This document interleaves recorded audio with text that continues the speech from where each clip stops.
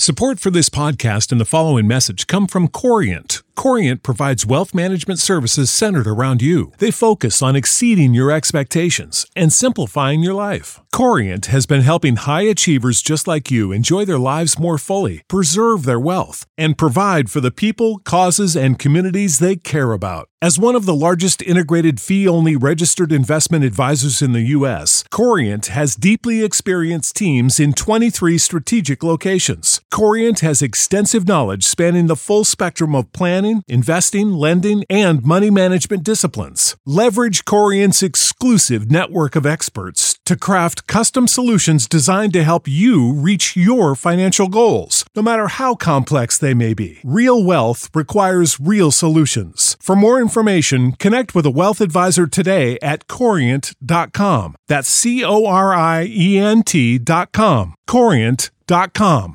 What value, because I understand the money component, but when you're seeking out an investor, because I'm sure someone like yourself, I'm sure you didn't just accept investors just because they just have money. In the early days, you kind of just have to accept whatever you can get. But thankfully, we got some good ones. So. Yeah, okay, cool.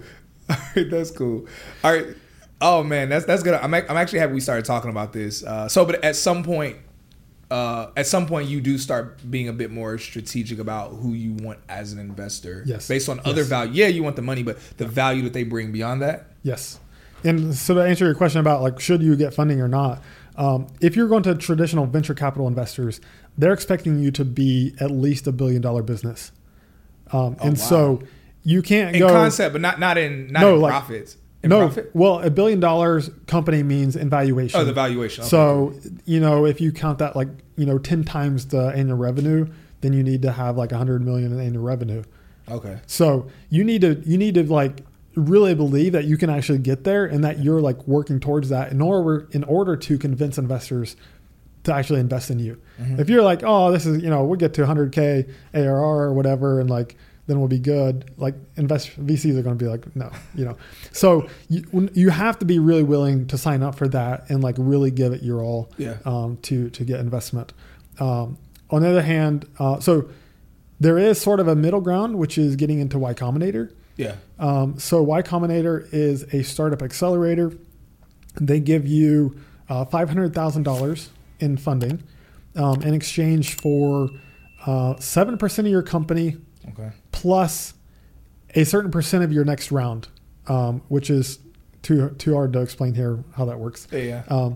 But it's a 3-month training program, and you have these partners that you work with weekly to see where you're on track. So you let them know what your goals are at the end. They help keep you accountable. They sort of have this training program of stuff to read, learning about sales and marketing and hiring and all all those sort of things. Okay, so it's like a real, because I saw that you had completed the Y Combinator school, and so it's like it's basically like a training for a founder in a way. Yes, that's cool. I didn't know that that's what they did with that. That was super helpful, and that's actually how we got our first funding. Like we spent 3 months trying to raise funding, and we're not getting anywhere. And we ended up happening to get into YC. So you have to apply. So make sure to apply, even if you don't think you can get in, because we didn't think so, but we got in. Y'all check out Y Combinator. It's really dope. Yeah. So we got in, and then within a week, we'd raised $1 million. So when raising money from investors, you either need to be work at a FANG company, like Facebook, Microsoft, whatever. Yeah. Or go to a prestigious school, or have some kind of previous founder or something.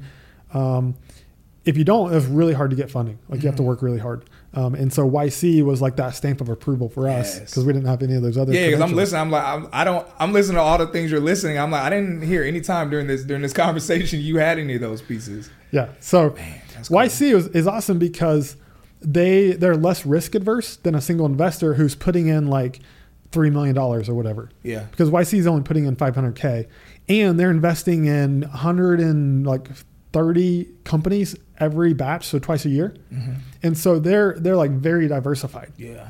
And so I've seen the list of companies they have on there. It's extremely diverse. It's a huge diverse group of companies. So it can be easier to get funding that way because even if you don't have a product, we didn't have a product before we raised funding, which was part of the thing that made it hard.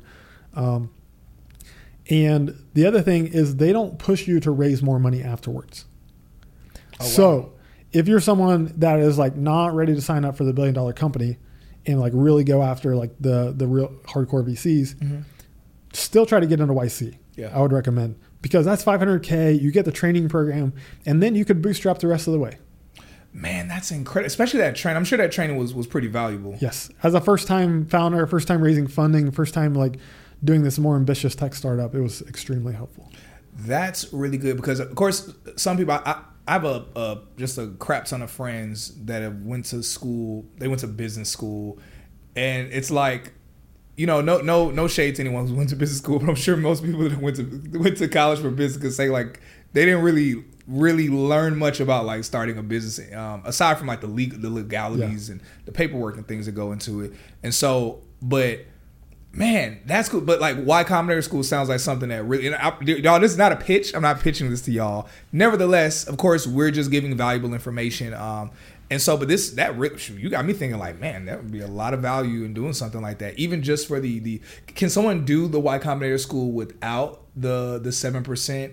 No, you have to give up that 7%. Okay, cool. And I'm not against doing that, but just in my head, I was trying to see if they had like other options and stuff. So that's really dope. You know, and one thing I find consistently, anytime you're going to like give up percentage to like an investor or accelerator, it's always like at the beginning, everybody's like, you know, squeezing their knuckles like, oh, do I really want to give up that 7%? But like after it's done, like nobody ever regrets it. Yeah. Like it's like that multiplication thing I talked about.